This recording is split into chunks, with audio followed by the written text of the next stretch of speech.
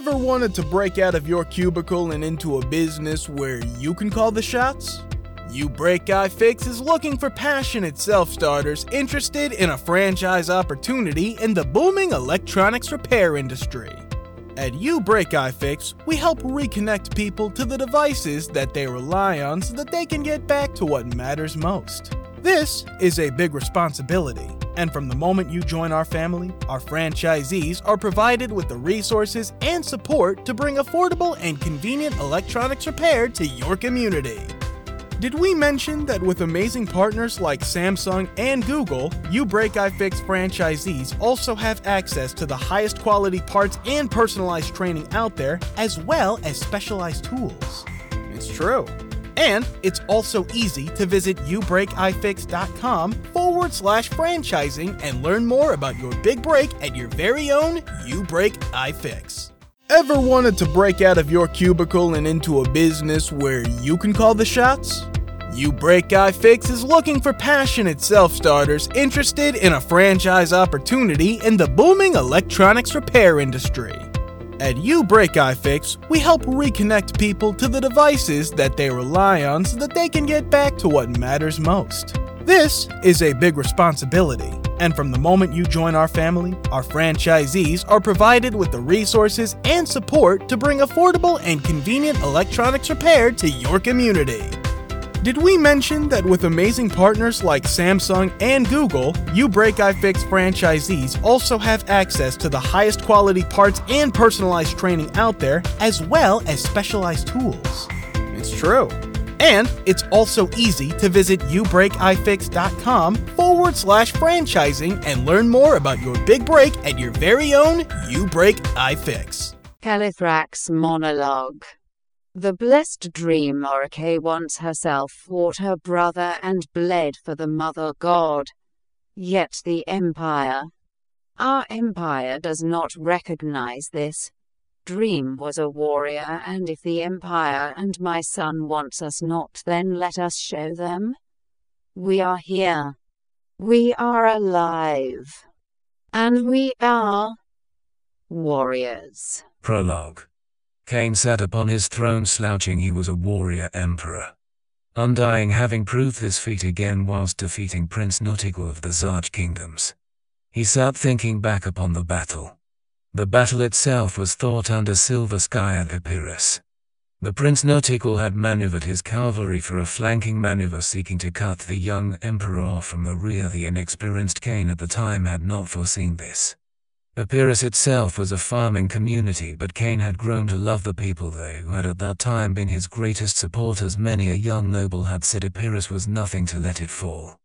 Zarch was a kingdom that had 3 kings and 6 warlord princes. To fight such a force, it was said by his advisors, was suicide. Nauticguals had a tanned complexion. He had this dark black hair which he tied into a ponytail, as was customary of the nobles of the Zarch kingdoms. He wore trigadane armor which were rectangular like pauldrons that bore ridges and lightly fit, not akin to the western knights. His father Ashingal had said that his son was unproven and thus further down the line for the throne. So while wielding a blackened steel katana, he had set out to antagonize baby Emperor Cain, as he was known at the time. It was a long journey, for young Nauticguals had never traveled so far, but accompanied by his general they did indeed seek, and were granted an audience with the Emperor. Chapter 1 Audience. Nauticguals had strutted into court, almost skipping past the lines of noble ladies who fluttered their eyes, as he said in mock appraisal, Emperor Cain. This emperor was a nickname given, not a title back then. It was means of making fun of him. Cain waved his guard to let the young prince past as he said, "And whom might you be to address me so? I hear your father has you so far down the line of succession you may well be the peasant prince." If Cain was offended, he showed it not. Instead, he continued to toy with his aggressor. Undaunted, Nauticguals went on to say, "If peasant king, then I humbly ask, what is your ancestry? You who cannot die, this ether gate is rather close to your castle, isn't it?"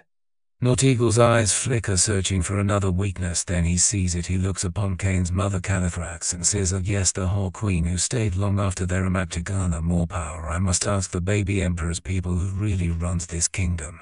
Cain at once slams his fist into the black marble throne. His eyes cast shadows across the white marble floor.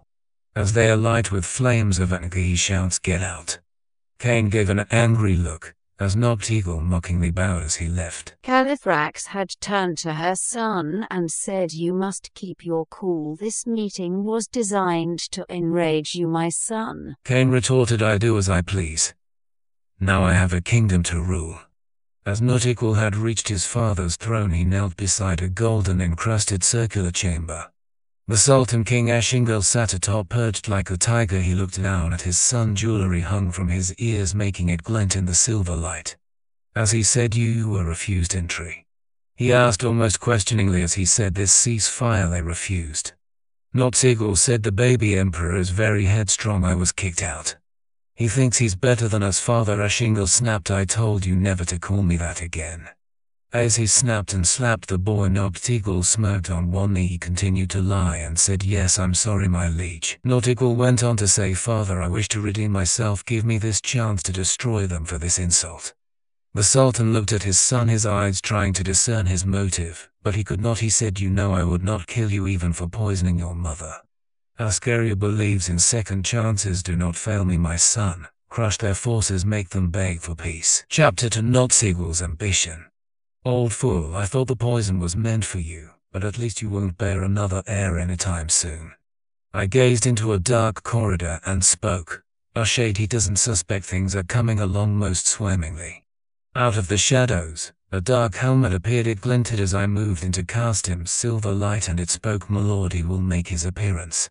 I cocked my head to one side and said, "Of course, do not doubt me. As war begins, he won't be able to resist." The knight in the darkness stepped out, his black and silver-ridged armor glinting within the silvery lights of Castym's sun as he paused and said, "One king, just one." DQ presents. Picture this. Picture the Girl Scout Thin Mints Blizzard. You see two iconic treats blending together in a mesmerizing swirl of pieces of Thin Mints cookies, Cool Mint, and world-famous DQ Soft Serve. You smile the biggest smile you've ever smiled. It's a double smile because your two favorites, DQ and Girl Scout Thin Mints, are together in one delicious treat. And the only reason you stop smiling is so you can start eating. The Girl Scout Thin Mints Blizzard, exclusively at DQ. Get it delivered at DQ.com. DQ. Happy tastes good. 15 minutes could save you 15% or more. My dad used to say that. Sure, yeah. It's from Geico. Yeah, whenever I would ask my dad for life advice, he'd sit me down and say, "Son, 15 minutes could save you 15% or more." And look at me now, a well-adjusted adult with a drawer full of plastic bags I'll never use. Okay, I'm confused. Was your dad a licensed Geico agent? Nah, he was just a real good dad. Geico. 15 minutes could save you 15% or more. This is the sound of a blizzard treat at DQ. But it also sounds like a weekend bike ride, a post-game celebration, and a sunset on the dock. Wow, doesn't a blizzard treat sound good? Stop by DQ and grab one today to find out for yourself with just one bite, with flavors like Oreo, cookie dough, and more. DQ, happy tastes good.